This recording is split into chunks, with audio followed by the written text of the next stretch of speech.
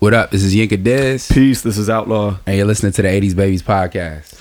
And we've got a kind of a unique episode today, right? We got a super unique episode. We're trying to do like a little cross hybrid between Salute Me or Shoot Me and a Make It a Classic. We got a special guest here, writer, activist, Very Smart Brothers contributor, third string D3 power forward, Shamira.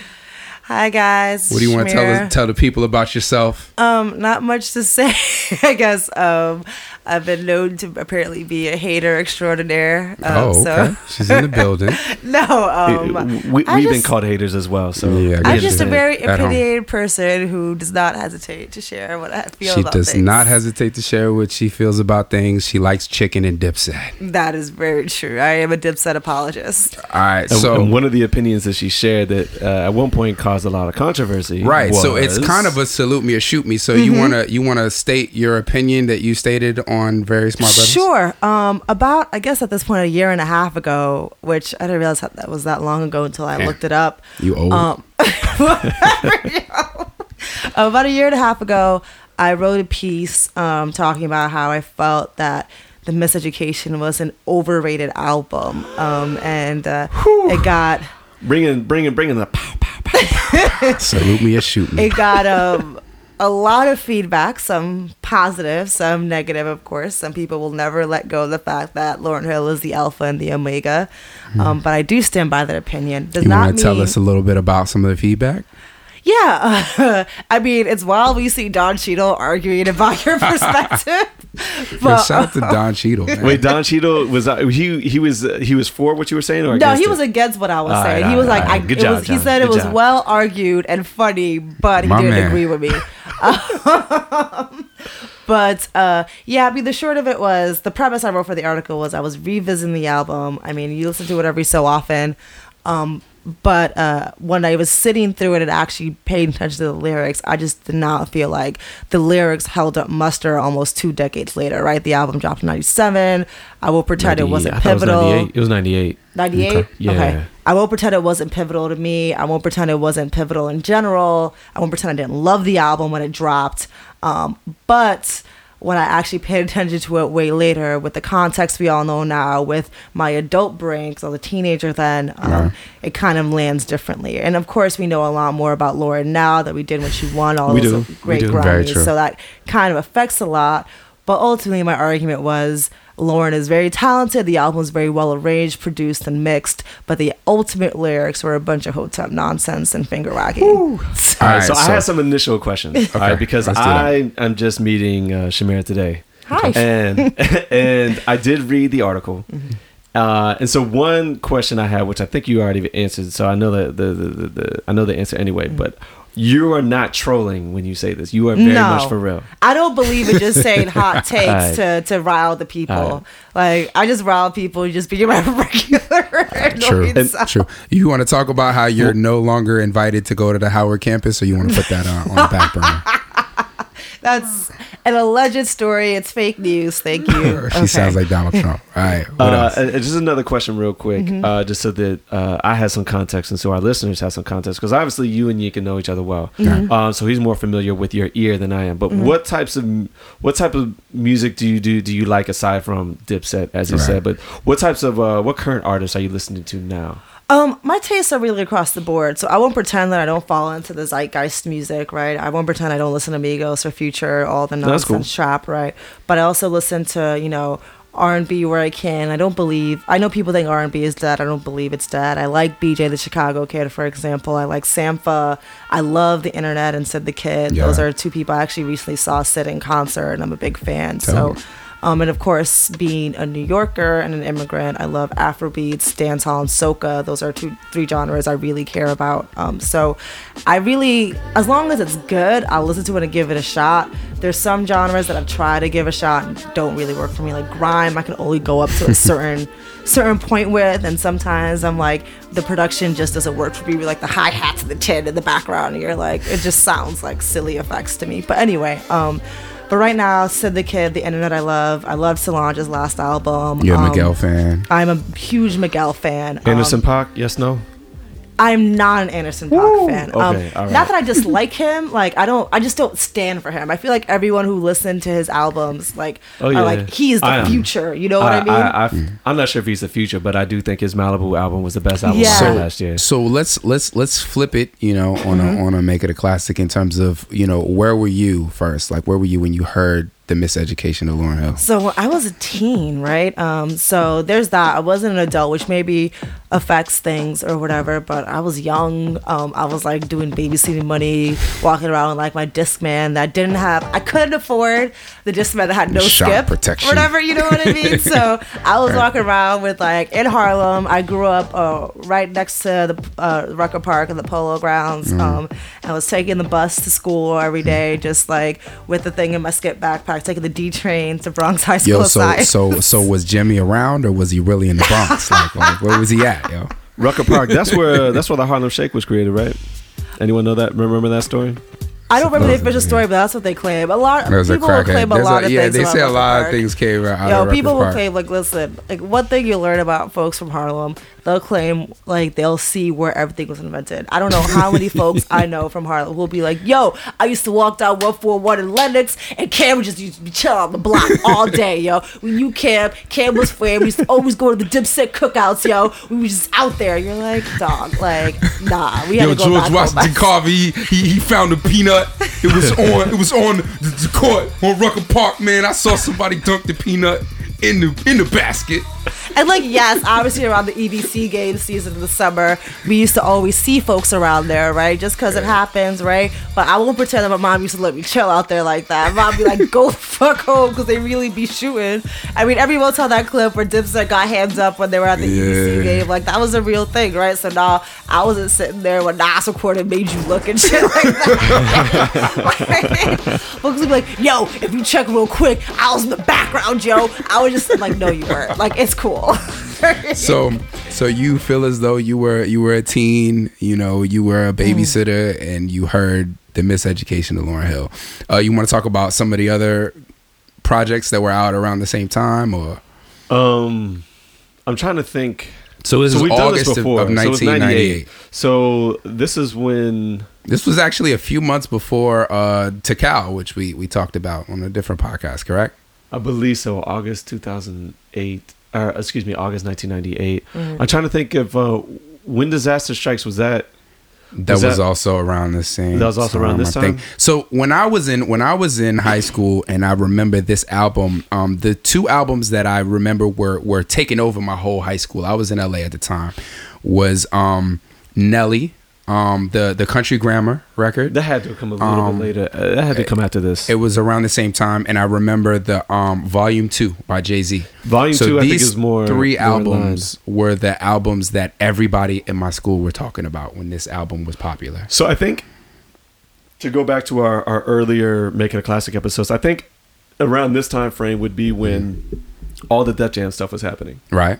So that would be the DMX. That would be like Jay-Z, Method Man, Redman, and then Nas had his album come out in '99 with the I Am, What's the Def Jam. But I think it was in that context. Right. I'm trying to think of what R&B soul records were coming out around that time. I think you also need to put it in context of what was happening with women in rap prior, not just men in rap, right? Agreed. So because a lot of what affected Lauryn Hill's narrative, right, is this idea that there were too many overly sexualized women in rap, right? So Kim dropped Hardcore in 96, Il Na Na was also 96. They were a couple months apart from each other. There was a lot of pushback, even though in New York, obviously, it got a lot of fandom or whatever, but just in general, that these overly sexualized, bars from female rappers right here talking openly about sex, openly about taking your man, openly about getting him to buy you stuff or whatever. Big Bad Mama came out 97, 98 time frame where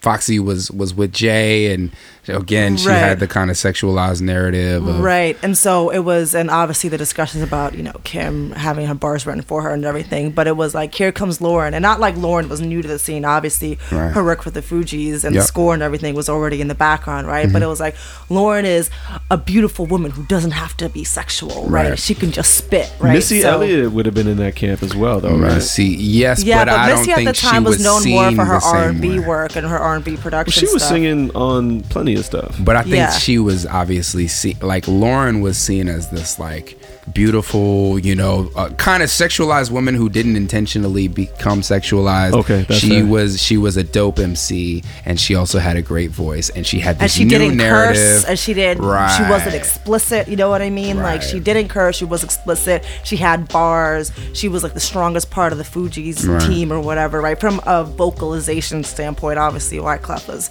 very fundamentally influential and everything, but I think that also frames a lot. Like, here comes Lauren in the scene, kind of counterbalancing. Oh my God, all these young teen girls like me out here rapping along to all the Kim verses, or out here rapping along to Il Nana and everything like that, right? So I think that was also a very fundamental part of everything that was happening at the time.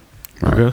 Okay, so I think we successfully canvassed, what the climate was like when we dropped this album. What was the critical reception, right? And, it was universally loved. It was amazing. I won't pretend I didn't love it, right? Like I will never, I will be real about that. I loved it, and I still care for it now too. I just think it's overrated, right? Which is different than saying it's bad.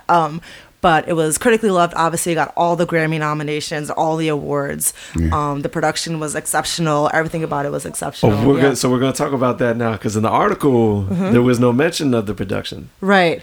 Well, the article also didn't mention that she can't really perform her songs in the original production because she got sued like crap for them. I mean, I wrote 1,500 words on it, and I couldn't write 2,500 words on it. So hold on. So how many of her records had samples? Because I'm of the understanding that she did produce these, but did she not?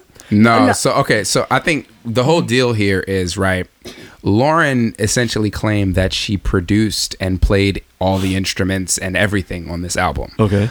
Which has been proven to not be the truth. Okay. So essentially, she did not pay the instrumentalists who actually produced and helped co-write all these songs, and so they sued her, and these tracks are essentially frozen, and she's no longer able to play the original arrangements. She can't play the original arrangements anymore, and that's why she does all these New World Order, New Wave remixes, whenever she does performances, because she can't play the original arrangements of the songs. Right. So I don't know if you want to go right now into the discussion of what her live performance is like now. No, we can get to that later. Let's get to the actual album. So this is your Salute Me or Shoot Me. Take us down the album from top to bottom, and what your feelings are about it. Yeah, I don't want to go through every single line of my piece just because I don't want to sit here and read for 5 minutes. And it's online. It's out there. You can check it out. Right. Go to VSB. Just search Lauryn Hill. It'll come shout out to VSB, by the way. Yeah, shout out to Damon and Panama. We're all big fans of VSB, and it's dope to have a contributor to VSB. In case you're under a rock and you don't know what VSB is, that's verysmartbrothers.com.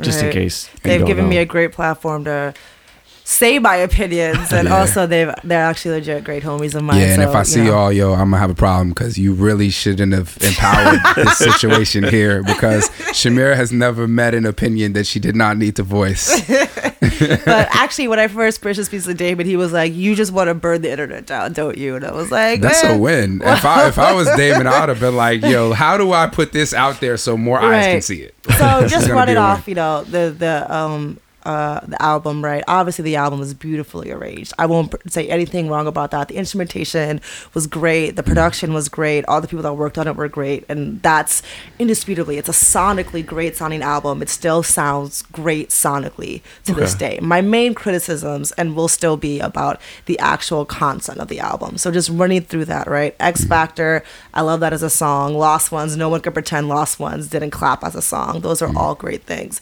Then you get to Zion and Doo Wop. Both terrible songs in retrospect. Doo Wop was a single hit, and I get why it was a single hit, but that song would not be a hit in 2016 or 2017, right? No, it wouldn't, right? The 70 drop. The second he dropped Doo Wop in 2017, Bustle, XO Jane, Cosmo, Teen Vogue, All Writing, the problematic nature of slut shaming and Lauryn Hill's. But how did we get to where we are today? What do you mean? As a progressive society that looks at sexuality, that looks at feminism, that looks at all of these things, how did we get here? Because we weren't here in 1998. Yeah, we weren't here in 1997, right? So there's been a natural growth, and there's been a lot of pushback, right, about that kind of thing. And people have argued with me that she wasn't slut shaming. And I'm like, listen, like Lauryn, ultimately, outside of the slut shaming thing, she was like, you don't love yourself. You wear hair weaves. You wear acrylic nails. I think you that's give it up to trivializing everyone. What she was saying, though. I don't think it's trivializing what she was saying when she uses it as an argument, though, right?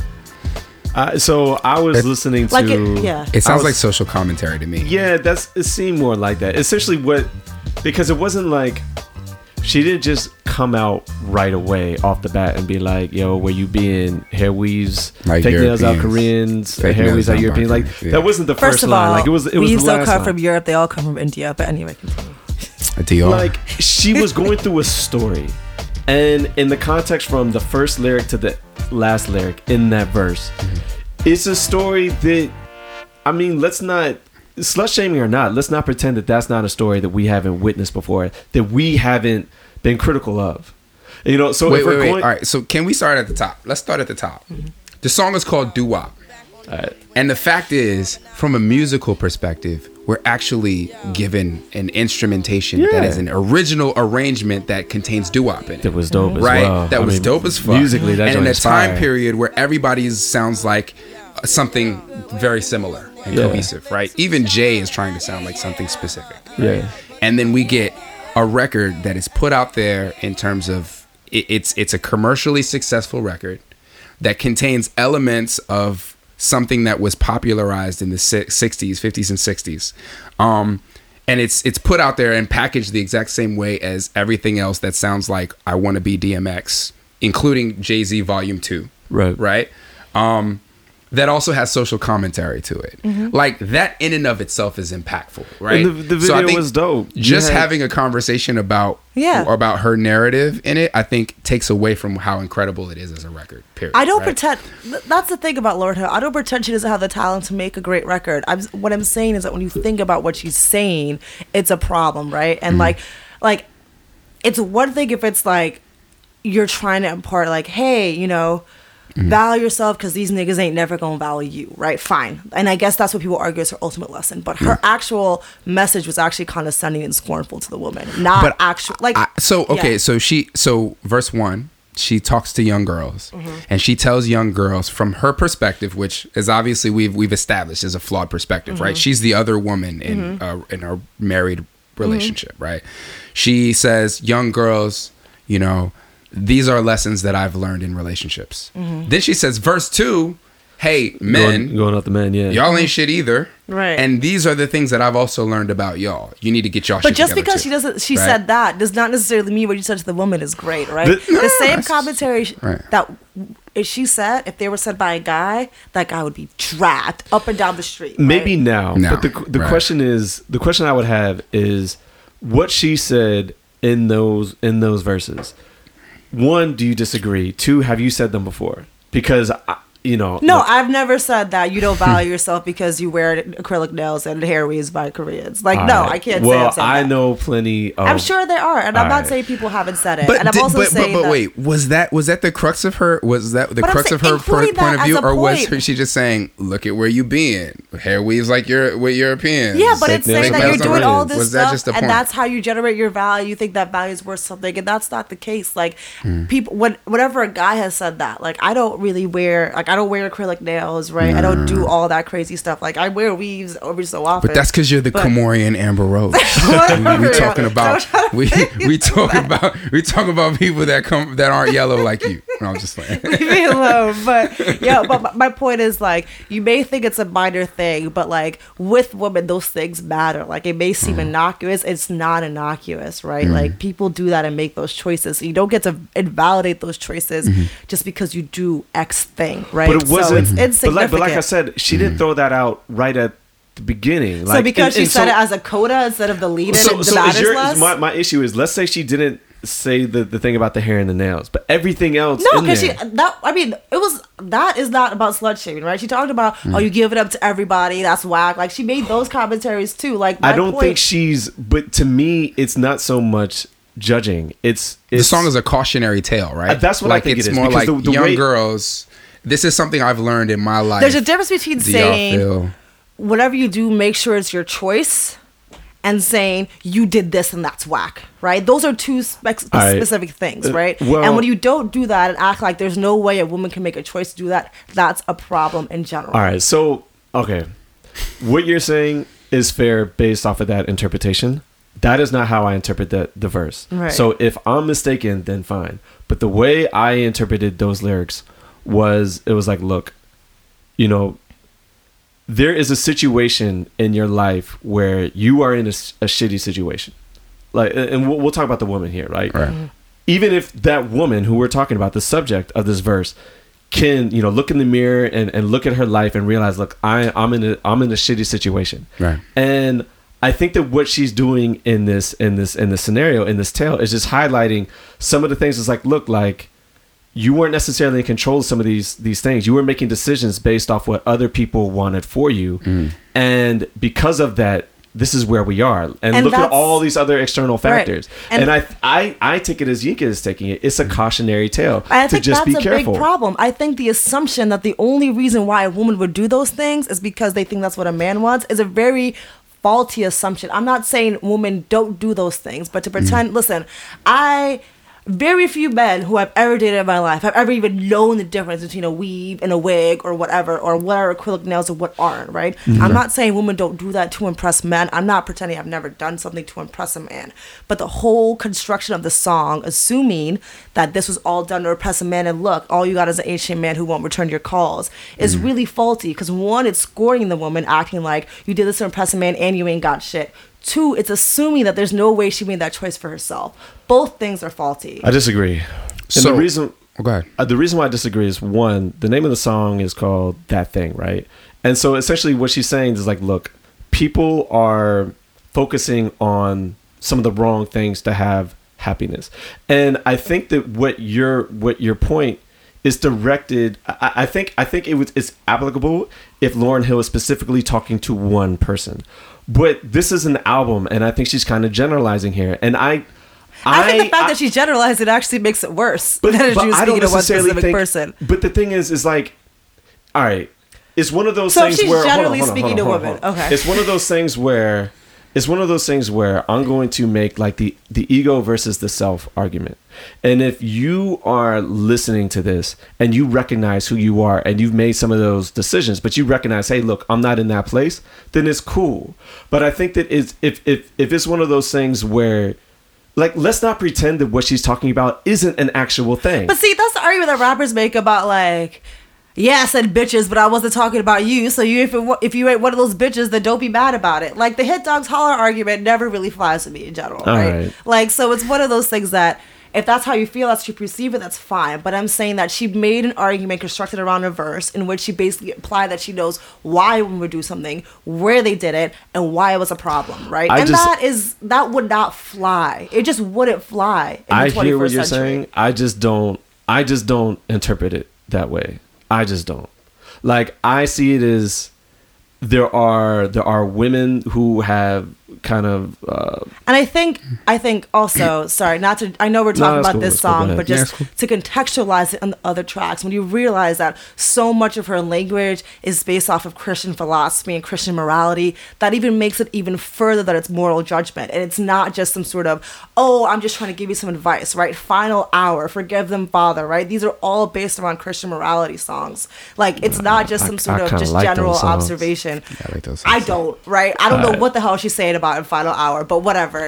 Final Hour, actually, if we were gonna do this as a Make It a Classic and there was Low Lights or records that I removed, I would have removed Final Hour. Like, I don't even think it's necessary there. I was bumping it on the way over here. It's cool. Like, I think Final Hour is, you know, we talked about in the Blueprint 2 how Jay felt as though he needed to make sure people knew that he could rap on Blueprint 2. Right. And I think Final Hour was the record where, you know, Lauryn was like, yo, I'm still the chick from the Fugees that got more bars than all these dudes. I'm gonna let y'all know I got bars. That's what Final Hour is.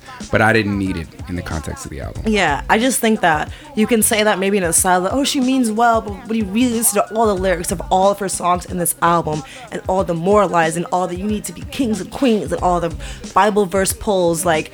Did she say that you need to be kings and queens? Yes, she does. Though? She talks about that. Yeah, she definitely does. What song? I mean, I don't remember the song that she talks about, but I'm saying... songs, yeah. Yeah, she does on several songs. Like, and that's fine. And she talks about, like, tribes in Northeast Africa. Like, she does the whole thing, right? Like, it, you know, whatever. Like, I'm not into the Hotep thing. I've made it very clear I'm not into the Hotep thing. Y'all wanna have that conversation? But, nah, it's I don't know enough about it. The only counter I would say is that I'm not sure if Hotep is the right word to use, and that if we're going to criticize, look, I don't agree. I've heard what would be considered a Hotep person, right? I've heard what they've had to say, and I disagree with it. However, if we're going to disagree with them, you need to also disagree with Scientologists, Mormons, Christians. But that's not what we're talking about. No, but I think it's the same thing, though. Okay. Like, in the sense is this, right?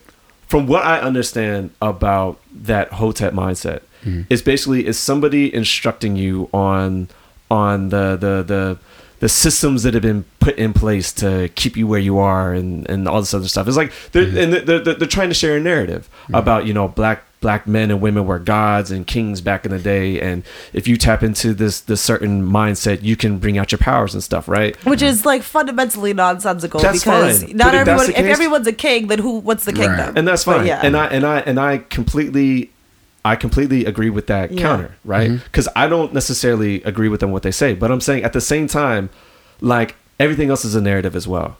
I don't know that much about Islam, but I know, but from like the whole Christian thing is a narrative. So as the well. thing about Christianity and Islam is neither of them will tell you that as a woman, if you have a period, that means that you're not doing something right. Sure, like, I mean, but that's one just tells like you a that. But one told you that a man fact. walked on water, turned water into wine, and did all these other things that if you were living today, if you came here, like you're from a different planet and you came here and somebody told you about these tales from back in the day, as an adult formed mind, you would look at that person and tell them you're fucking crazy. So that's that a historical. physics. Those are historical stories versus me saying you today in 2017, if you are having your period, you're doing something right. And I think also going. And I think that is absolute utter nonsense. But what I'm saying is the foundations of all. I think they're all narratives. Well, I think you also have to really understand that Hotep goes beyond it. The criticism about Hotep isn't just that we're drawing from, like,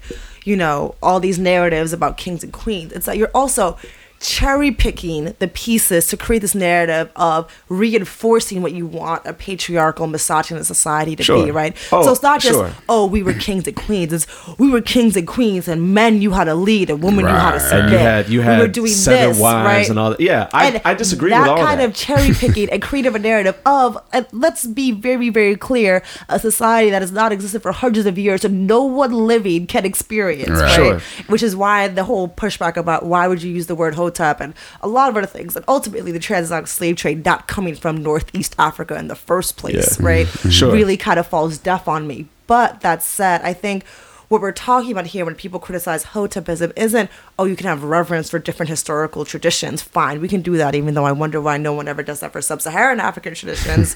Neither here nor there. But it's the fact that you're going to cherry pick it, transmute it into reinforcing what works for you, which is ultimately maintaining a misogynist, patriarchal society that continues with you who lives in your mom's basement and promoting whatever you want while you sell your SoundCloud mixtapes. But that actually all of that rolls to what Outlaw's point is, which is how is that different than Christianity, which that's we my cherry ultimate pick point. To say you can't have point. abortions, you can't be gay, but you I can't don't do this, you co-sign can't do that, that, right? That's the thing. I just thought at the same time. I'm not as familiar with Islam, so I can't critique Islam right now. Right. But I know that I don't think that is any different from anything else, and that's my point. Right. That's my ultimate point. It's like if we're going to criticize Hotepism, we need to criticize pretty much most other religions. But I do criticize other religions because I'm that kind of person. That's cool. But, yeah, she does. But just to my point, I think when people get super defensive, like Hotep means peace and you're disrespecting this, I'm like, actually, no one ever said that as a greeting. Like, no one was walking around in Egypt, and this has been documented, like, saying Hotep, and you said Hotep back. Like, that wasn't a thing, right? I got you, yeah. Like, Hotep, the way that ancient Egyptian as a language and the hieroglyphics work is that it's part of a greater name, right? Like, that's not like it's not like when people go around and say, like, Eshe, right? Which, that's a whole other story. But, like, please. I'm Nigerian. And I don't mean to get on Yinka's case. I'm just saying that, like, even in the application of it doesn't make sense. And I do try, and I won't pretend I don't need to work on it. I do try to be more sensitive about these things. I understand that as someone who's first generation, I have kind of an indignance about certain things that other people are still exploring. And so I try to keep that in mind.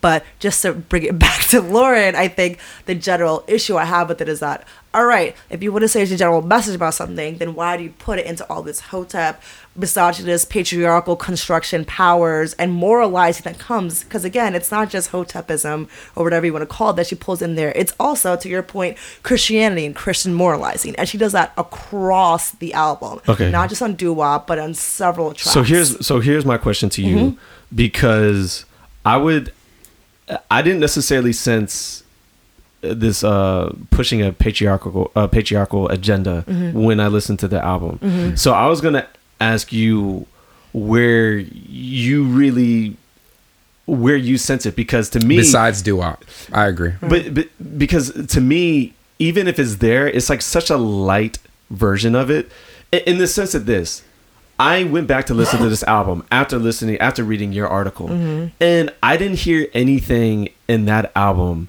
that I wouldn't have heard from other conscious woke hip hop heads. Right, but those other conscious woke hip hop heads, how many of them, if you said this wasn't a classic album, people would debate you down and be like, "Oh my God, we have to fight that down for now," right? But I mean, we're talking about Lauryn Hill specifically because people indisputably say this is one of the best albums of its time. So how do you feel about Black on Both Sides?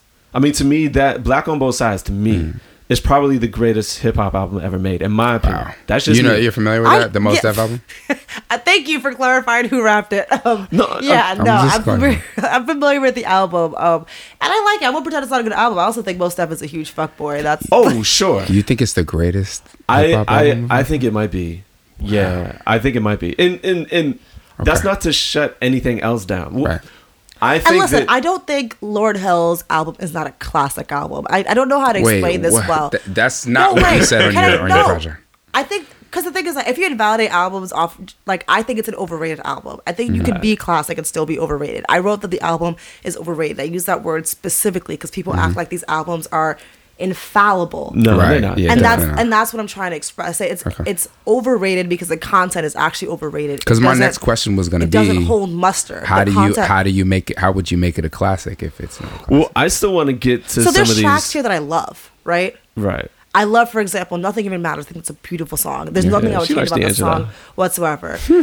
Actually, well, yes, but like that, I won't pretend. X Factor, another song I love. All right, so let's do this. Yeah. Let's do this first. Let's do this thematically, because we kind of jumped around a little bit. So let's stick to the Hotep-ish songs first. Okay. Before we start talking about the other ones. So we talked about doo-wop. I disagree with you on that. But I hear your point. I would not apply it in the way that you applied it. The next one would be what? Final Hour. We kind of talked about that. Yeah, I happen to like that song, but yeah.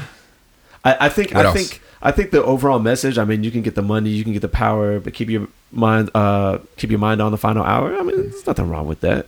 Yeah, I don't see anything wrong with that. I just got bored with that song. That's fine. Yeah, right. I mean, so hold on. So do you want to get into Forget Them Father? Yeah, I mean, I like the B flip or the Concrete Jungle B flip, which is what I already said, like, way back when, right? But again, like, it doesn't actually have a point. I'm trying to pull up actually what I wrote about it, and I was like, this is what I said at the time, which is that at some points it seems like she's talking about Wyclef for the umpteenth time, right? Which we all know she subs Wyclef up and down the album. Yo, so right? let's go into that. Well, right? Well, that's what I was gonna say. Let's go through the Hotep ones first, and then we can go to that. And then I said, but then she starts talking about Indians and chiefs and African czars and Menelik, and I don't know what happened. Which isn't any different than a lot of other MCs from back in the day, especially like 5%er MCs who talk about. But again, we're not talking about those MCs. case we're talking about this person. No, in but their I think context. that if we're going to, if you're going to criticize her content on this, then I think you need to criticize everything that came out in the late 80s and the 90s. But I would. Like, that's that's what I'm saying. Like, not everything, but obviously a lot of that similar content. I would say, hey, y'all, we said this. For example, I would say, yo, what the fuck is Nas talking about half the time? Like, and I love Nas as a rapper, right? Interesting. But Nas puts out half-baked facts and talks about pharaohs and kings, and you do the math out of it, you're like, that doesn't even make sense, right? Speaking of math, yo, shout out to Foxy Brown on affirmative action. yo, listen. Subtract the 7, multiply the 5. By the way, what are you talking about? I'm trying to break it down before me. Like, and somebody's like, no, it really adds up if you really think it through. I don't think it adds up. I'm nervous. I'm curious what. Oh, I'm almost even nervous to ask. I think Nas is one of the best rappers to ever do. I think his flow is impeccable. I'm one of the people that loves Life is Good. People, and there's people who don't like that album whatsoever. I don't know who doesn't. What? I was going to bring up. No, go ahead. I was going to bring up something that I always love to bring up, and I'm not even going to. I don't even want to hear her. I hope it's not about Wu-Tang. Oh, see, you didn't have to say that. I'm curious what I am curious what you thought about Wu-Tang. Yeah. So I'm not a big Wu-Tang fan, but it's not for the reasons you would think. It's not just because, yes, their mathematics and 5% stuff was a lot, right? Yeah, it's a lot. But also, I think people, and I've talked to people about this before, that New York rap, people when they think about rap, when it was regionalized, kind of put it into sections, right? Like there's Bay Area rap, there's SoCal rap, there's Southern rap, right? Even in Southern rap, there were sections back in the 90s or whatever, right? Sections. But that's what I'm saying. Ultimately, rap, in New York, there was a section. So honestly, I cared more about Dipset than I care about Wu-Tang. That doesn't mean that Wu-Tang is not the more influential group with the more long-lasting legacy, right? But so from a time frame perspective, right? Wu-Tang is actually more so in the time frame of like Bad Boy. So were you like a big Mace fan? Oh yeah, I definitely picked Bad Boy over Wu-Tang. That's without a doubt, right? So you have to also realize like the associations of where you're pulling from. So for me, it was Bad Boy. For me, it was Dipset. I appreciated Wu-Tang, and obviously the big tracks got radio play, right? But I would pretend I was out here. Like I have friends, Damon, right? He's a huge Wu-Tang fan, so we'll talk about he's a Champ big. Is a Wu-Tang fan? Yes. All right. So he'll talk about it, and I'm like, he'll go deeper the Killer Bees discussion. If y'all can't see it, but Outlaw's got like a Cheshire cat grin right now. So I feel like we're gonna have Damon just because of the fact that like Outlaw's like, I gotta figure out what he likes because he's a big Damon fan. Yeah. So anyway. So obviously like I'll do the classic tracks. No one's gonna pretend we don't know them or whatever. But I'm also not gonna pretend I'm out here like super on that wave. So back to L Boogie. So you feel heavily about her being misguided on doo-wop. What are the other tracks that you feel? Right. So the ones I said that there were tracks that were a lot of moralizing and Christianity focused, and then there were tracks that were just all right. How many times are you gonna sub us about Wyclef, right? So the first one, obviously, we mentioned doo-wop. The second one was Final Hour. The third one was Forgive Them Father. First of all, Final Hour, Forgive Them Father. Obviously, the Christian symbolism and drawing from there, just in the title, right? That's very obvious, right? The other songs that I just didn't care for were songs like To Zion, which I guess I get why people like it. Like it's like it's about her child, but like I don't think it's like. I didn't really like it at the time. I respected the song. I didn't really like it at the time. I still don't really like it now. So you're not going to hear much. I think it's necessary for the album. I'll be the voice of reason because fuck y'all. But originally when I heard it, I agree. It wasn't a standout to me. I was also much younger. To go back to that joint, I actually recently had a conversation about this song, and I said there are probably only a handful of songs that I would say are beautiful tributes to people who actually are alive today. Okay. The majority of great tributes to people are people who have passed. And I would say Boyz II Men's Mama is one of my 5. I would say To Zion is one of the 5, and I think that it's incredible. Tupac, this song, Dear Mama. Yeah, as well. So that would be in the 5. Ghostface. All that the I got song is is you. a beautiful song about her child. When I think about it, right, like there's this song. The easiest comparison I can draw is "Isn't She Lovely," right? Okay. And like I don't think To Zion is anywhere close to that spectrum for me, right? Fair. I mean, it's a in hip-hop fairness song. though, too. Yeah. I mean, I mean, it's Stevie Wonder. Stevie Wonder. Right, you know she doesn't have to be. It's like somebody being than... like, "Oh, this reggae song's alright. It's not Bob Marley, my nigga." It's like, alright, but that's Bob Marley. Fair enough. But I'm just saying, like design doesn't do much for me. Like it's cool. It doesn't do much for me either. But it is what it is. I respect the song. I respect it. I don't pretend it is. I will say, Carlos Santana was very relevant at the time. Fuck him today, but he was very relevant at the time. Fuck him today. I don't know if you heard about what he said about Beyonce, but I am not in the Beehive, but I say fuck him. What did he say? Off top, I don't know. You wanna drop the science on, or you didn't hear about that? Carlos Santana on Beyonce. Oh yeah, Carlos Santana said this about Beyonce, and he essentially said she wasn't very talented. He didn't see her in the canon of talented artists. XYZ. Yada yada yada. And it felt like some very coded. I think that there's a lot of coded Hispanic versus Black conversation that we have. Okay. And it felt like very coded, like, oh yeah, she's just like some black chick that be shaking her ass on stage, which I really didn't feel very strongly about. No, Carlos Santana was terrible for that, and I think they made him retract it and apologize, which is fine. I mean, I also kind of am tired of, and I get that we're in a Beyonce zeitgeist, and I will pretend I don't enjoy Beyonce's music, but I'm also tired of like people, both writers and entertainers, making money off of commenting on Beyonce. 110% agree. Like these unmerited shots that are just there just to be taken. Shots. Like it'll be like, let's say Beyonce likes something on Snapchat, right? It'd be like, how Beyonce feels about bevel razors, right? It's because Beyonce maybe liked a bevel razor snap, right, or whatever. Yeah. Like I don't, you know what I'm saying. We live in, though. And I get that's where we are, but I also feel like there's a would we be talking about Carlos Santana in 2017 if he didn't comment on Beyonce? No, we would be talking about how great he was in 1998, right? And we wouldn't be saying anything else. I mean, I'd be talking more about him in he's the 70s. A hot take because he mentions Beyonce again. I'm not in the hive,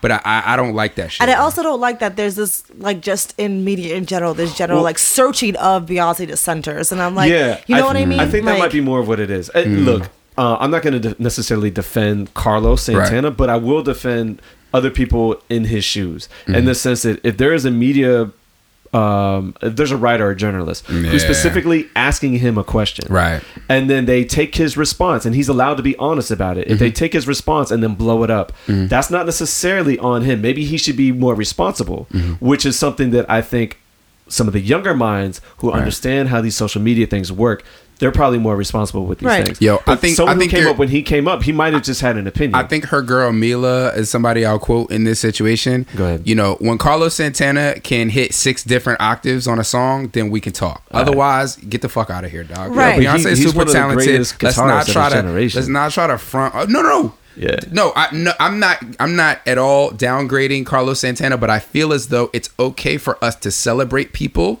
and also downgrade them when they do things that they don't need. It's okay for you to not mess with someone, but still acknowledge their talent, right? No, you can not mess with Beyonce and also be like, Beyonce can sing. Whenever people say Beyonce can't sing, I'm like, but you're also a Mary J. Blige fan, so let's, getting.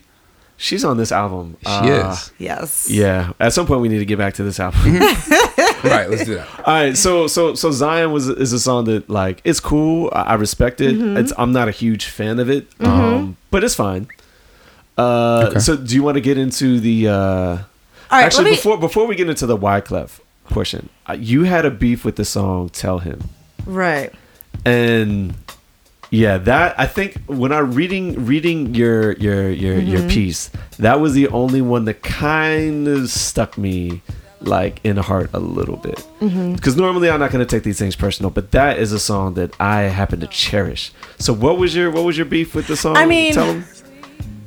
It's a bonus track. It's a bonus track. It's a bonus track list. Next to Turn Your Lights Down Low. Yeah. So, I mean, again, I just felt like there were, it was another like Hotep religious overtone song. Like that's just how I feel about it. I don't think about it. She's quoting a Bible verse though. Yo, Shamira don't love Jesus. Like, let's just keep it one. Yo, all y'all very smart brothers, listeners, readers. You know what I'm saying? Just know that this woman doesn't love Jesus. Like, that's just what it is. I think like the music on that track. The arrangement is beautiful. Yeah, she got the drums from an old Al Green, that Green joint, and then her vocals on that, and the arrangement it's amazing. In fact, I got to finish this real quick. Before I became a house DJ, okay, I would be the music curator, whatever, of certain events, right? This is before I had like equipment and whatnot. But the track that I always ended every single party with, and people who know me well know this, once I play this track, is done, is Tell Him. I always close out every single party with Tell Him, and I've been doing it for a long time. So that's just... She's making the bitter beer face. Yo, it's because it's so beautiful, though. It is such an amazing piece of music. I can imagine many tracks that I don't hear when the lights go on at 2:30 in the morning, and I cannot imagine telling me. And listen, I'm not knocking your skills as a DJ. I promise. I'm just saying that confuses me. Panama's laughing right now. I ain't never. Yiggy can tell you, I've never mixed a track in my life. I don't know how to blend anything to save my life. So I just can say what I know. But that said, I think what you mentioned kind of goes towards what I was trying to get at with the piece. Aside from the moralizing or whatever, I think the fact that the sonic perspective of the album is so timeless, right? Is kind of what can distract people from like what Lauren actually says in her content. And that's what I keep trying to get back to, is that I will never pretend that Tell Him is not beautifully arranged and mixed and mastered and sequenced and sourced. I'll never pretend that well, actually, I did like Everything Is Everything, and I do like, obviously. I love Everything. The video was dope, too. And the video was so dope. I mean, I won't pretend to have criticisms about some of these songs, but like, top to bottom, from a sequencing perspective, and considering a discussion we had at a separate time about complete projects and being thematically, like, consonant, I think Lauren mastered that part, right? The important part of mastering and sequencing an album and making sonic connections that work really great. And I can still listen to the album and just kind of ignore the words. So I appreciate that you're clarifying all this, because none of this positivity towards the album was right. But wait, I actually disagree with that, because you and I have actually discussed the common theme. You gonna bring the side combos in? No, that's light. But the common theme, which is brought together by 3 to 5 year old children telling us about love for 45 minutes at the end. They're terrible. I actually disagree with both of y'all on that. The skits are terrible. I pretend the skits never happened. The skits are bad. Like, I just skip them. I just appreciate that the skits are at the end of the song, so I just go to the next track. Yeah. All right, so Outlaw, tell us why you appreciate the skits. So, all right, so for one, I thought it was... Actually, you know what? Let's get back to the skits. Let's end with the skits. No. I need to. We need to end with the skits. Let's get into the Wyclef portion first. All right. Okay. So obviously, a lot of this was blatantly a response to Wyclef, right? Like Lost Ones, everyone knows that, right? There's I have no a different opinion than you, but we'll get to that in a second. I low-key call this one of the lightweight greatest diss albums of all time. And Lost Ones to me is one of the greatest diss tracks of all time, and I think that it needs to be mentioned in the canon of No Vaseline. It needs to be mentioned in the canon of The Bitch in You. Here's the thing, though. All of them records. Here's the thing, and reading your article, you talked about like the relationship she had with Wyclef on the romantic side, but part of Lost Ones isn't just about the love. It was about the money as well. The money too, yeah. Not just the money, just I think before, if I remember correctly, and listen, I don't remember what I did 2 days ago, much less 20 years ago. That sounds accurate. But we did our homework on this podcast. But if I remember, kind of right around that time when she broke off, like Wyclef had kind of gone heavy in his commentary on some like I made Lauren, I made the Fugees, Lord, like it was kind of like a screw you, like Lauren, because Wyclef had spoken around like Lauren can't do stuff without my guidance kind of thing, and so Lost Ones wasn't just a romantic discussion, which obviously it wasn't just a romantic discussion, but it was also just, oh, you said I couldn't do this project on my own, we'll watch this, right? And that's fair enough, and I that's why it's more than fair considering that the Carnival is nowhere near as good as this album. 100. The Carnival is a really good album. It is, but it ain't as good as it's nowhere near the canon, but the Carnival is a very, very good album, right? It's a good album. And I'm still salty it's not on Spotify, but that's a whole other discussion. But Lost Ones, I won't ever say anything besides that's a dope track. It's it hits hard, whatever. I could still rap it bar for bar, right? But then, and like, it just becomes repetitive as a theme, right? When you like, all right, you clocked Y, right? You clocked Clef, you did it, you went at him, you got at his neck. Then you do X Factor, fine, right? I won't pretend I've ever not known how that feels, right? Then you do When It Hurts So Bad. All right, now we're on track 3 of talking about like this kind of situation. Then you do I Used to Love Him right after When It Hurts So Bad, all right? So now you got 4 tracks in. So you're telling me, you're telling me that she needed to temper how much she loved the man. No, I'm saying that for me, I was like, dog. But all right, true or false, your piece was grounded in the fact that you retreated to this album as a breakup album. Correct. So as a result of that, wouldn't you say that as well? Wouldn't you say that these records actually are right in the canon of what you were looking for when you retreated to this album? And I'm not saying that's not the case, right? Because I said I went to that. I'm just saying if I'm going to criticize the album as discussing it as an overrated piece that it is, this is going to be criticism I have, right? Okay. Again, like, I feel like I need to reiterate time and time again, I never said this album was bad. Right? No, that's fine. Like, so here's my beef with what you're saying. I think that the only track that outright was targeted towards Wyclef is Lost Ones.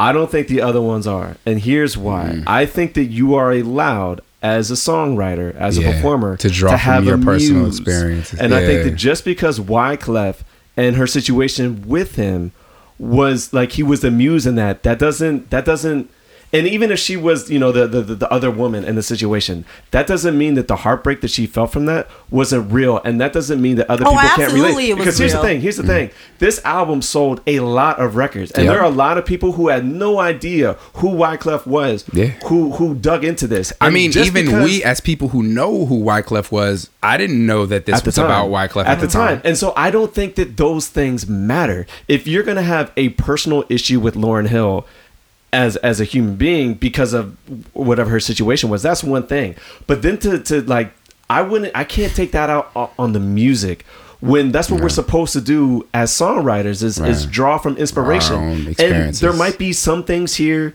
that there might be some aspects of these songs that are that you know, what happened with Wyclef reminds her of what she's talking about, but then that doesn't, it doesn't mean that every single lyric. The reason why I brought it up in my piece, right? I get what you're saying. The reason why I brought it up in my piece, right, is that she juxtaposes all this stuff, right? Her allegedly being a side chick. I mean, we've all but heard confirmation of it, right? But let's say it's just because she won't really talk on it all that much. Let's say it's just which is good for her. Yeah. Right. I mean, she doesn't need to. She got a whole family, got everything else. Like, there's no point at this point, right? But she juxtaposes all that stuff, right, of what it was allegedly happened that with the Christian moralizing Hotepism. I think that's the problem that I come to, right? And again, my point wasn't that in the moment in '98 that it wasn't dope as hell. But are you able to divorce this album from who Lauryn Hill is as a person and appreciate it as a piece of art? I can appreciate it as a piece of art. I'm just saying that in 20 years, the content of it doesn't hold muster, right? And we're talking 2 decades later, and that's just how I feel, right? No, but I don't think that's necessarily fair either to say that, because I think that context does matter. Like, as much as it's a timeless piece of music, I think that when something is recorded, like the maturity of the artist, all those things going around, like at the time, they need to be taken into consideration. And I feel like you're looking at it as an older person who's wiser and has all this information, and then kind of picking it apart, which makes sense to do, but I just don't think it's fair. I think if you're going to do that, this was not the album to do it. I think that there's plenty of other pieces of music where it probably would have made more sense. Listen, I can start the Rolodex and I'll get it popping. Don't think I won't. Right? So let's do it. Like, all right, for example, right? Listen, Mary J. Blige, right? Let's not even do Mary J. Blige. Let's take I mean, I do love Mary J. Blige. I'm saying, we started this by saying I'm a Dipset fan, right? Yeah. Okay. Right? I will pretend there are not look, there's at least like 10 Cameron songs I can write about that are like, this is terrible, right? Terrible, not just from like all right, you gave up on actually trying to rap perspective, but terrible on a, what the hell are you saying, right? Like, terrible on a, why am I rapping along to Suck It or Not at a club, right? And obviously, like, you know, like, but you know what I mean? And listen, it's not just me. I feel like every other girl who was at a certain age when that song dropped, if it comes on anywhere. Is it not a classic? It is a classic. That's why I don't apologize for These Nuts. I'll never apologize for it. It's a song that I made with my boys. I think she heard the episode that we played. 18 years old. Yeah. And I'm not going to apologize for it. So, I have my own story of this because I actually was present when they performed it, but I'll just leave it at that. So, like, I'm not trying to pretend like present? It's not possible. Well, you would have been in high school, so you would have had to come down. You would have had to go to UVA when we were performing it. I feel like I was at Tuttle Jam when you guys performed that joint. It was at Tuttle. It was at Lyrics. It was for a Valentine's Day. Yeah, for Beats. I think I was there. If you were there, you weren't at a student. Was your first year? It was my first year. Then I wasn't there. So I don't know. Anyway, go ahead. Okay. But my ultimate point is, yes, I can break it down. And that's what I explained in the piece. I was like, I'm looking at this from a mature perspective, almost 2 decades later, and explaining how I feel about it as an adult when I listen to this. Like, yo, Lauren was really talking some bullshit. And listen, sometimes we all talk some bullshit. We talk out of both sides of our mouth. And that's all I was really pointing out, that the content was overrated. That doesn't mean that Lauren didn't mean how she feels. That doesn't mean that Lauren wasn't young and really believed it. That doesn't mean a whole host of other things, my right? Mary J point that I was going to make is that I personally consider Share My World to be her strongest album. I think it's damn near I've not classic. listened to any Mary J album, just so you know. I told this before. I don't really fuck with R&B like that. So Mary J has made a 20-something year career of essentially being the woman scorned in the majority of her music. Yeah. She's hopefully learned lessons over that. I think she has. Time, she's much happier now. I don't think she suffers from depression anymore. She just got. I don't know if you heard. She just went through her divorce. Yeah, she just went through her divorce where her man made a writer that was her man Wait, so hold on. So is she gonna come back out with good music? Oh, she just came back out with a new. Is it good? She has a song called. Did the album drop already? I don't know if the whole album dropped, but I heard the song. She dropped 2 singles. She dropped one called "The Thick of It," which was low key just about the fact that he's the man who like. She helped pay child support for kids they didn't have together. This Negro created the fuck boy anthem of writers in terms of and it's funny because me and Shamira actually have gone back and forth about these whole like you wasn't with me shooting in the gym type conversations where it's like a woman is like demanding all this shit and it's like wait does she really deserve all this stuff she's asking for on the back end of a relationship? This dude is the fuck boy example of a man demanding all this shit on the back end of a relationship. That's tough. It's like, sir, he asked for a budget for his personal trainer. And it was something ridiculous. It was like $150,000 a year for his personal trainer's salary, and like she was supposed to pay for it. It's actually incredible. If you haven't seen it, please, anybody who's listening to this joint, please check out what this man is trying to demand. That's the type of thing Mary that like J. I just don't have the patience for it. So, but yeah, like Mary, I'd rather read a book. But anyway, back to the whole musical argument. A lot of the music that she's making now is as a lot of the same places where her headspace was in Share My World, and I won't try to remove how great of an album Share My World was because of where Mary J. Blige's brain was when she made that album. Because obviously it wasn't where it needed to be, in my opinion. And that might be part of the reason why 20 years later we still have a lot of the same problems we had when Share My World came out. But it's still incredible. The other thing too, and this is why I'm going to say that I think Lost Ones is the only track that's really directly related to Wyclef. In the sense that I think these other ones, her situation and how she felt, inspired these songs. Right. And I think that once you as a listener can listen to the song and feel where she's coming from, the content behind it doesn't really matter. Yeah, like it's not direct where it's like I was on the humble you on every station. It's like yo, these are the feelings that I feel. But the context draws narratives all the time, right? But I keep letting you back in, these. Yeah, not to make it everything about Beyonce, because I just said let's stop making everything about Beyonce, right? Do you think Lemonade resonates more if we don't know that Beyonce is with Jay-Z? Like when people watch that project live, right? Right, the first 25 minutes was like, yo. I'm gonna keep it 1,000. When I called Outlaw after the joint came out, so me and Outlaw had a conversation before the joint ever came out.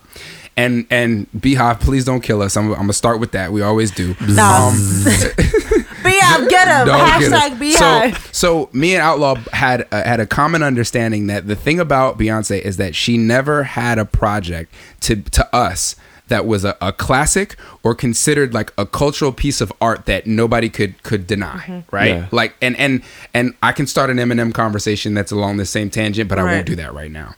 And then Lemonade came out, and as a piece of art with the movie, because I watched the movie and I said, yo, Andrew, you gotta watch this movie. Yeah, I did. Right? And we watched the movie and we both agreed, wow, this is an incredible piece of art. Dope. Right? It was dope. So like the Lemonade thing is more about it particularly being a piece of art. And I think that I personally, and I told Andrew this, I said, people are gonna start biting at the low-hanging fruit. Oh, is this about Jay-Z? So that means Jay-Z cheated on her. And it wasn't. But we both said, we're not going to bite at that low-hanging piece of fruit. We're going to talk about this as a piece of art. Yeah. And it was still a great piece of art without us biting on the whole, this is about Jay-Z. No, I agree with you on that, right? But it did happen. It happened for a lot, right? Like, until you started realizing that the people who came out writing the but all the people who wrote the lyrics weren't in the writing about Jay-Z. No, I mean, yes, right. But my point is that contextualization matters, right? Okay. You don't think Beyonce doesn't know that and doesn't leverage that? So wait. If the elevator never happened and all that other stuff never happened and Lemonade came out as a piece of art, are you saying that you would not have appreciated the film without that's not what I didn't say.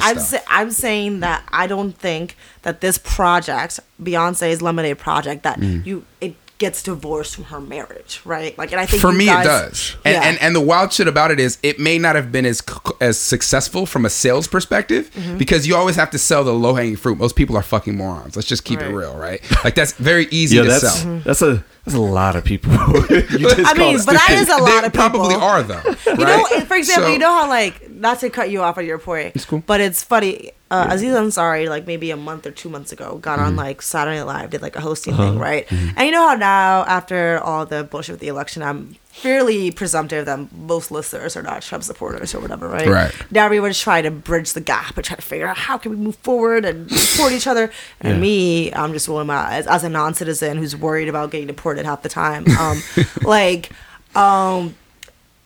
He's made some comment like, we've got to, you know, like, I don't believe 63 million people in America can be racist. And I'm like, I actually believe that number is probably kind of low. That's Aziz Ansari said that? Yeah. Oh, yeah. Oh, you know what I mean? So anyway, just to jump into, like, I think people underestimate how many people are either dumb and or racist or in combination. Right. And so at the end of the day, also, music is, I think, the majority of music today, I'm not going to spend a whole lot of time on this, but most music fans are casual listeners and they bite at the low-hanging fruit, whatever it is. They want to know what the story is, and then they want to jump to the next moment. The moment was the elevator, and everybody wanted to know what Beyonce was going to do because her husband may have cheated on her.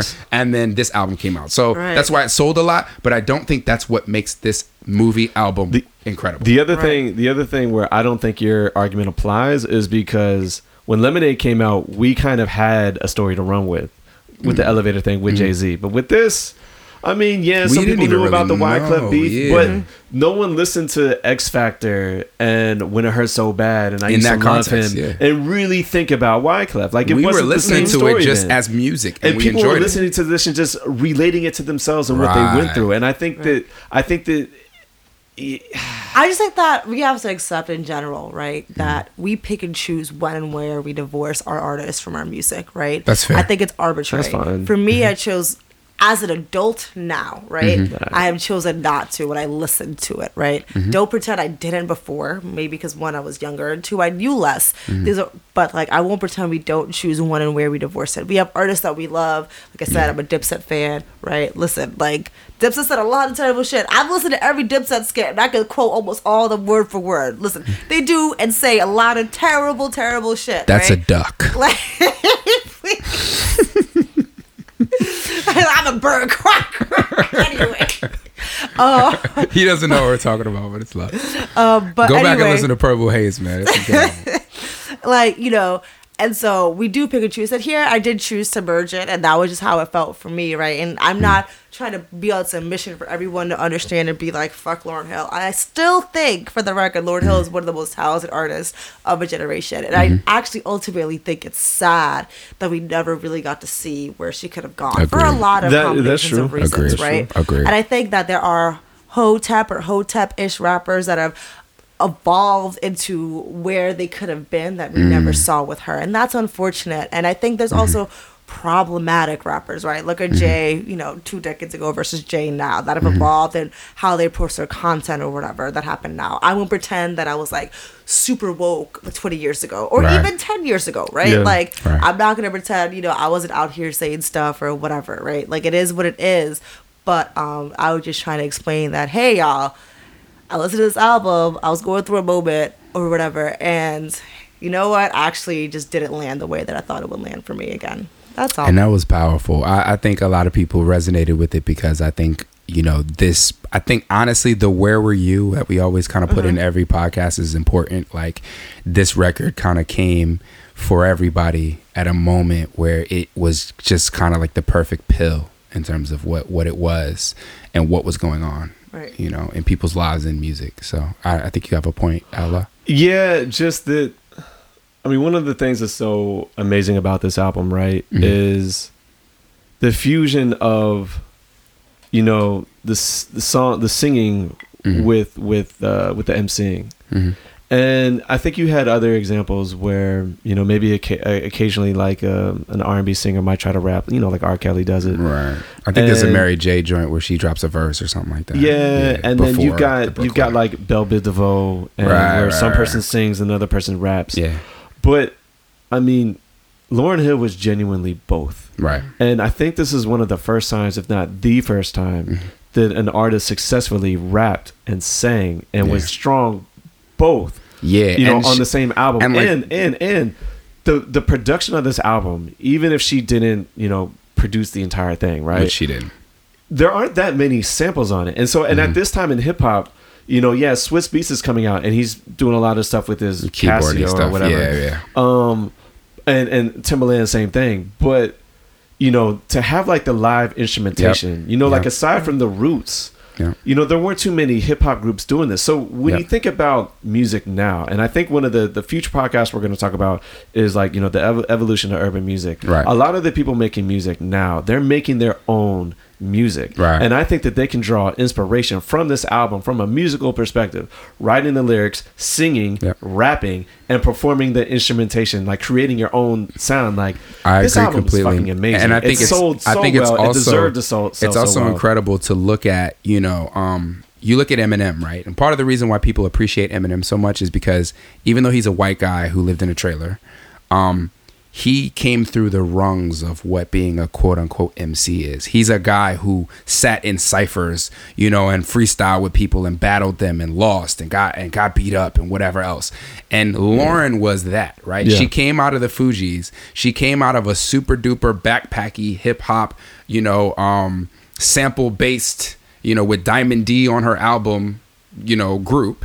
And then she took us and she said, I'm going to take you to my personal world. And she took us a step further where she's like, yo, I'm this super, super duper dope MC who can sing hooks as well. But I can also make these complete, beautiful beds of music with instrumentation and with, you know, songwriting and singing and et cetera and et cetera. And that really, really had not been done to that level. No, I don't think it has. And even though I'm not one to say that like white validation matters, because it doesn't. But I do think the fact that so many different genres or so many different, you know, talking heads from different genres of music heard this and were like, wow, this is amazing. Right. Just because, I mean, it sonically, it really, really was. I mean, the hip hop heads, we heard it and we heard the hip hop. Even when she's singing, we heard the hip hop in it. There's a Cash Rules Everything Around Me sample in a song on this album. Random. Oh, with X Factor? With I Used to Love Him. Ding, ding, ding, ding, ding. Oh, that joint. Yeah. You hear it? Yeah. Right. Random fun fact. Nicki Minaj says that her singing is influenced by the fact that Lauryn Hill's a double threat. I'm going to go ahead and take back everything I said. Lauryn, I hope you never make anything else again because if you... No, I'm just kidding. So one of the other things I wanted to talk about, I wanted to go back to the skits, right? Yo, quickly before we leave this, I do want to say that you talk a lot about, on previous episodes, you've talked a lot about how there was a time period when people thought that hip hop was a fad and that it wasn't a real type of music. Right. And this is one of the albums where people literally had to say, wow, hip hop is actually a real like genre of music. Like Carlos Santana, an incredible musician, and lots of other incredible musicians came and played live instruments on this album and created a dope piece that was 1 foot in hip hop and 1 foot in just music in general. Right. And so I just think this was a really, really incredible piece of music. No, I think you're right. I'm going to piggyback off of that a little bit. I remember when, I think it was Time magazine, and I might still have the magazine somewhere, but they came out with something like in 1999. It was like celebrating 20 years of hip hop, and they were talking about how, you know, it was originally a fad and you know, just to look how far it's come, and then in the future, white artists are going to become more popular, which has happened to some extent, but not really. I don't know. Okay. But one of the features, like that magazine when it came out, heavily featured Lauryn Hill. Yeah. And like the impact of this album. All right. So, but one of the things I wanted to get into, or the discussion I wanted to have, was about the skits, and I'm going to defend them. Okay. Because the packaging of this album and the title of it is The Miseducation of Lauryn Hill, which at the time I didn't really understood. Well, the miseducation of black folk. Right. And so, but I think you can unpack it to say like, it's almost like Yoda in Star Wars, where he says like, you must unlearn what you have learned, right? Mm-hmm. And I think that, the way it breaks down is, it's this whole little school setting. They're having this whole discussion, taking attendance. So you got that aspect of it. So I kind of dug that, she's off somewhere else and everyone else is having this discussion. Right. Now, in terms of the maturity of the people having these opinions about love, I understand that, young kids don't necessarily have fully formed opinions about this. Right. But that being said, the things that they were saying sounded like something I would have heard in a conversation last week from my adult friends. And so for as much as we might want to criticize that, right. I think it's still relevant. And that's not to say that I agree with them. Yeah, that's not what I'm saying. Right. I'm saying that even adult minds have the same opinions. And I think that so that's what you think that what she was trying to show. I think that when you can put it all together and kind of destruct what we've learned and kind of unpack that and take a step back, like I think that's kind of what the musical journey of this album was about to me. And so for me, I think that those skits are fit in perfectly.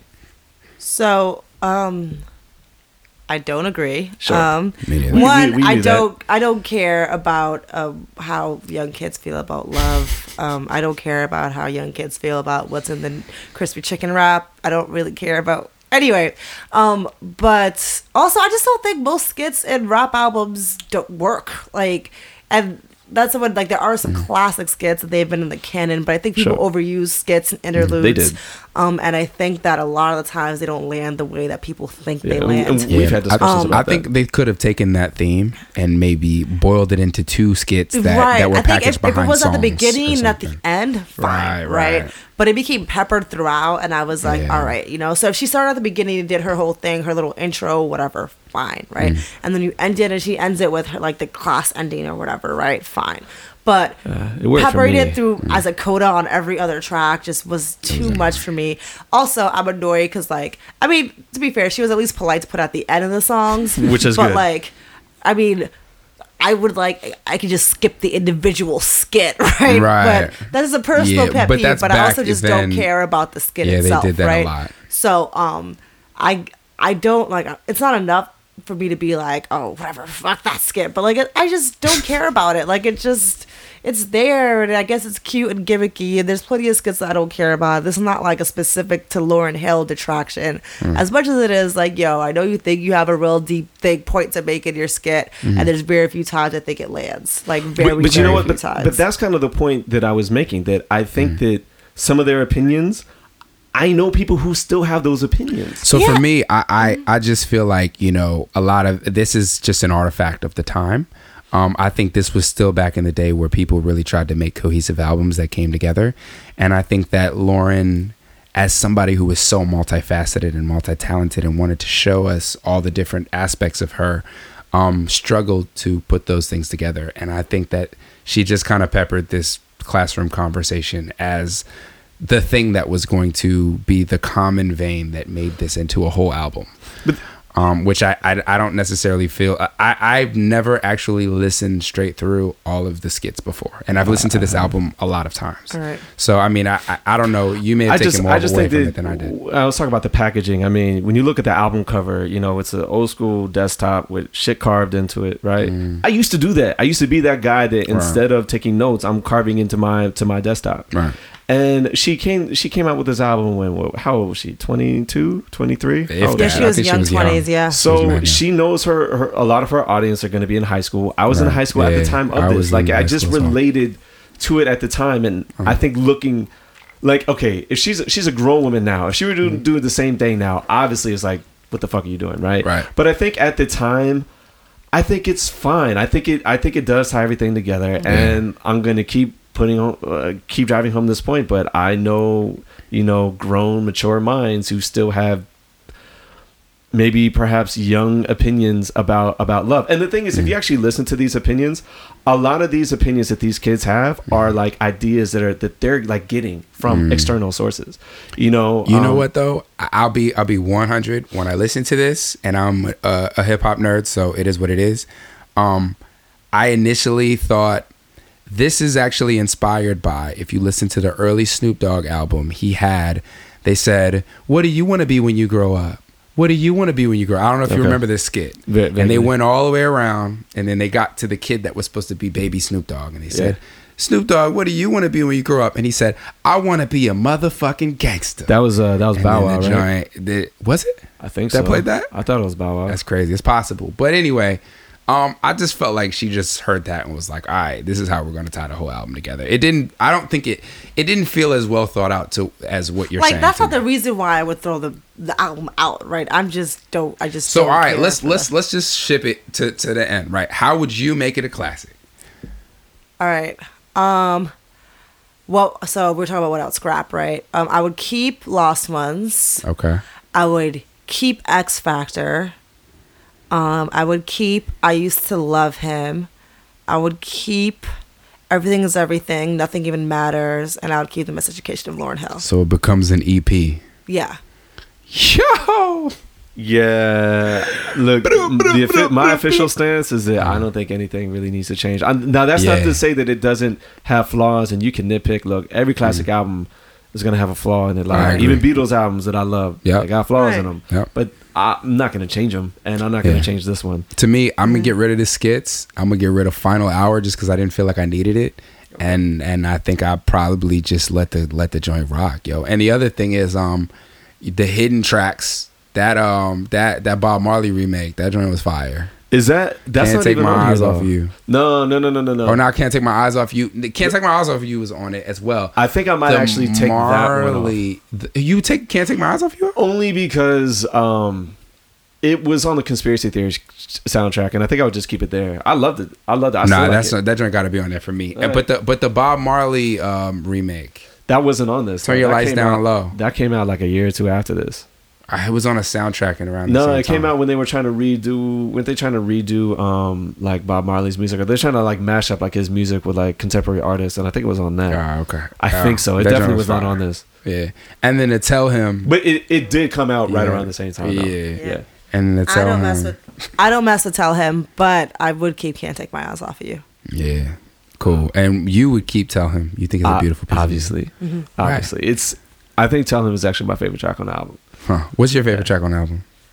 She's gonna say Lost Ones, right? What? No, she's gonna say Nothing Even Matters. Nothing Even Matters is my favorite track on the album, definitely. Man, I think just because of the fact that there was a video and the video was so impactful, I might say Everything is Everything. That video was dope. But Lost Ones was just so dope, like, to me. I mean, just as like a rapidy rap kid who was also a rapper. Lauryn came through and crushed the buildings on that. No one could pretend she didn't. Like, to me, I don't understand why, and maybe it's because some people still don't know it's a diss track, but I don't understand why it's not. I don't respect any of this. Never responded. Why are we talking? They never had a war. But why are we talking about back to back, and we're not talking about Lost Ones? There's no diss track list I will ever respect that doesn't put Lost Ones. The Lost Ones got to be on there, yo. I honestly, ever since this song, Wyclef is putting on Crisco on his skin and getting on top of motorcycles and taking pictures. Just text 999 to Yele Heyday so that he can get a direct page with your money. Did you read the article that he put out like 4 or 5 years ago?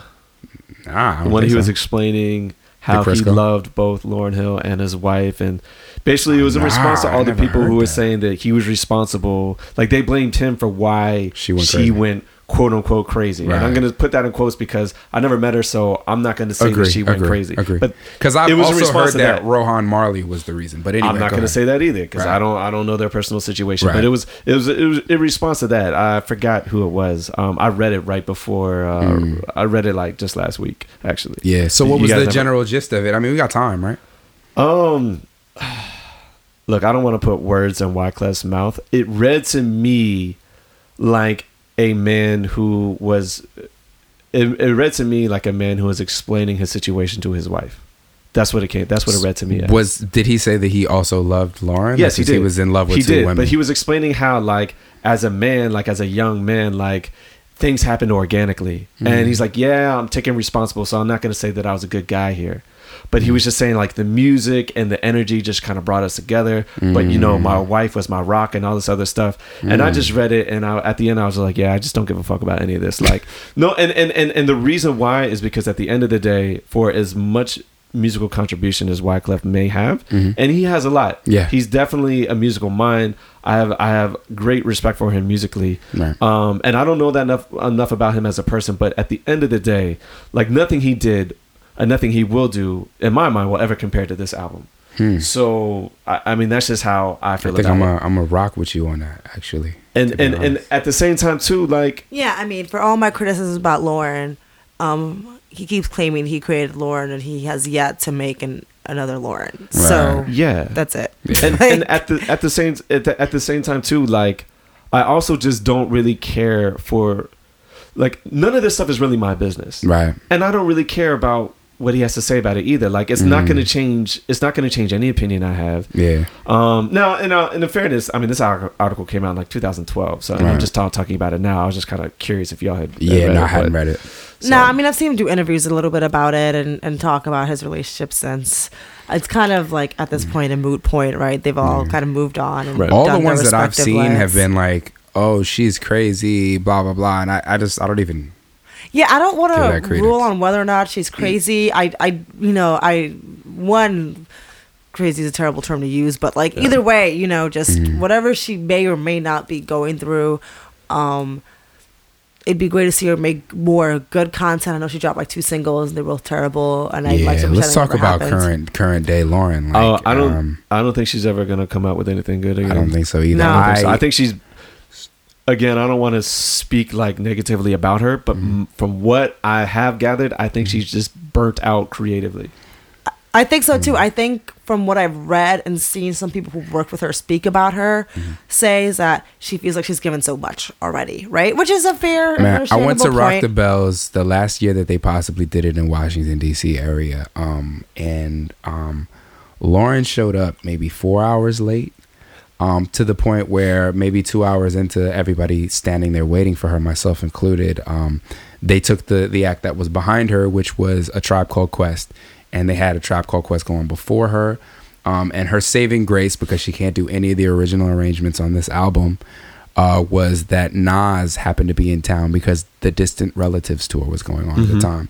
And Nas came out and did If I Ruled the World with her at the end of her set, and everybody was so happy that Nas was there. She was supposed to be, that it was okay. Yeah. But recently, she was supposed to be at either the BET Awards or the Grammys. I can't remember which one. She was supposed to be there and literally missed the entire awards show, and they were like, screw it, we got to keep going. We can't wait till you figure it out. She showed up 4 hours late and then scorned the crowd for booing at her. I heard about how that. dare you? I work on God's time, etc. And I've heard that she's done that at other multiple. She does it a so, lot, and she has like excuses a lot. And listen, she's not the only person that's ever been late to a rap show. You also have, I guess, a colleague. One of your other writers on VSB actually wrote a review on one of the concerts he went to and gave it nothing but praise. Right. I forget who it was. It was a while ago when I read it. It's funny because I saw the concert that I saw, which, like I said, she showed up 4 hours late. She went after Tribe Called Quest, so if you're not a hip hop head and you have an opportunity to perform, don't go after Tribe Called Quest. Especially not when they bring out Busta Rhymes and then they do a set with Busta live at a hip hop show. It's just a bad idea. It doesn't matter scenario, who you are. right? You might be the best ever. Don't do that. It's bad. Yeah. So anyway, she came out. She had 2 drummers, which that was weird because the drummers didn't always jive with each other in terms of what they were doing. They kind of try to do these like trip hop, hop, like kind of like these trip hop arrangements of the songs on the Miseducation where she was rapping at BPMs that were like not the normal BPMs of the arrangement, and it sounded really bad. People really didn't like it. She was dressed like a bag lady. It was not on point. And like I said, Nas kind of saved the whole set. And I say that in no way to try to be funny or anything like that. Like, I'm a big Lauryn Hill fan. I was sad to see that. My mother and my sister actually bought tickets to go see her in Senegal. They lived in Senegal at the time. And they had the exact same experience. They were like, yo, why is she rapping so fast on these songs that we're familiar with? She's not rapping them the way we know them. And so, I mean, I think that's just like the general consensus in terms of where and I mean, she's found other ways to still get praise. Like, she's done a diaspora calling like tour thing where she's brought like other diaspora artists with her. So I actually missed her when she came the last time. Like, a friend wanted to go near me. There's King's Theater in Flatbush, which I live nearby. And she brought like major artists, like soca artists like Machel Montano, who's like the soca, Michael Jackson or whatever, right? The king. Right. If any of our listeners don't know who Machel Montano is, shame on you. Every last one. Nah, go Google that. You need to holler at that. He's the OG or whatever of the soca scene at this point, right? And like other major dance hall and soca artists, brought some Afrobeats artists, and so that was dope. And people spoke on it more from what they did than what Lauryn Hill did. But still, the fact, I mean, I think that's something that she can do. Curate people who respect her and care for her and bring a network together. Sure. I think that's something she can continue to do as a lane. You know? I honestly think Miss Hill, which is, if you guys aren't familiar with, is a song by Talib Kweli, where he basically wrote an open letter to Lauryn Hill of like what she meant to him and what she meant to us, is like the best thing in his catalog. And I feel like, she definitely inspired a generation, and she's definitely somebody who should be celebrated. Yo, like I don't want to say our crew, but like the sisters at UVA who were like in the 06 to 08, like the African contingent. You know who I'm talking about. I'm not gonna say their names, but like, you don't have to. I feel like Lauryn Hill was like their spirit sister, if you will. Right. Like everything that she stood for, like they were about. Yeah. So listen, they were out here walking right up to the sun, hand in hand and everything. Yeah, but, I mean, yo, what else could they possibly be expected to do? Shout out to them. But anyway, okay, so do we want to say anything else about this before we wrap up on it? I mean, I'm good. I'm So did we salute Shamira or shoot her? Yeah. My hands are up, guys. I'm going to shoot her. Got a political face. I'm going to shoot her. You shot her? Yeah, and it's not. The reason why is just because I think that even though I understand the arguments, I don't think they're always fair to apply to music, especially given the fact that these things are kind of coming out after the fact, like way after the fact. And I think that if you're going to do it to this album, there's other albums that are less good that probably deserve the shots more so than this one. Fair enough. And this album is amazing. I'm sorry. I think I'm gonna have to shoot you as well. Yeah. It's cool. It's love, but I appreciate the effort. I do apply it, and I definitely. You gave me an A for effort. You gave me a good job, good effort. It's one of those. I'm already dead, my dude. Like it's I hear what you're saying, and I don't think that the opinions you have are necessarily wrong, but I think the overall assessment to then take those opinions and say that the content of this album is overrated, I have to disagree with that. If you would have recontextualized your argument and said, rather than calling it an overrated piece of music, which I don't think it is, which is not, but if you said, in 2017, the themes in this album do not apply, I would have been like, she's kind of right? Like, like that's real. I just think maybe the argument itself in the fact that it being overrated is what we disagree with. Yeah. Fair enough. I mean, I will say from the grave that I from never the grave, make it's the first time we've ever had somebody speak from the grave. I never make an opinion that I don't stand behind. Appreciate y'all for letting me stand behind my opinion. And I'm sure I'll have plenty of other opinions in the coming years that people hate. So look, I feel that because I've been down that road where I've been shot for my opinions. So. Oh man, metaphorically shot. Of course. You want to talk about Panama saying that I was wrong? Well, so just real quick, hopefully we're gonna have Panama on the show. Hopefully in the coming episodes, we got to organize the time to do that. But he was listening to the Salute Me and Shoot Me episode 2, and I said that I think that the Roots are hip hop's most underperforming group. Not that they're bad. I think that they're great. Right. I just think that given the catalog of music, given their talent, some of it is a little lacking. And I think that they should be considered an elite hip hop group, and the fact that they're not goes to show that they're underperforming. Anyway, Panama agree with me 100% on that. Right. And yeah. And the other thing was he spoke to Shamira and he spoke about a specific point, which he was actually right about. We talked about that that Warren G is actually Dr. Dre's stepbrother. Okay, that's cool. No. I mean, let's keep it one. If I'm wrong, I'm gonna just admit that I'm wrong. So yeah, it's actually his stepbrother and not his cousin. I thought it was his cousin too. I misstated that. Okay. Yeah, but yeah, I mean that's dope. Anybody who listens to our show, I got more than love and respect for them. And if I'm wrong, I'm gonna just admit I'm wrong. So it is what it is. Yeah. But so we're shooting you, but we kind of agree with you. We're gonna take you to the hospital. But we kind of agree with you, and it's so great to have somebody that we have so much love, adoration, admiration, and respect for to be on the show. We really appreciate you coming out. You want to add anything? It was nice to meet you. Nice to meet y'all too. Dope. I'll try to come back when I get healed and all that. Anything else you want to tell the people? Nah, I mean, I write sometimes on VSB. Tell us about what you got coming up. I know you got a lot of stuff. It might be on the raps, but you got a lot of positive I don't have a lot of stuff coming up. I do write sometimes. I write for VSB, so shout out to them, and I will always thank Damon and Panama for giving me a platform. I wouldn't have ever written for other publications if it wasn't for them. Yeah. So when I do write it out, I'll post it up and share it. I've written for Teen Vogue and Washington Post before as well. Dope. So again, shout outs to the VSB family for supporting me and all that. So we got semi-popular bloggers out here. Here we go. All right. Celebrities. Yeah. All right, so I think we're gonna sign off here, yo. Peace. Thanks for everybody for listening, and that's it. Peace. Bye, guys.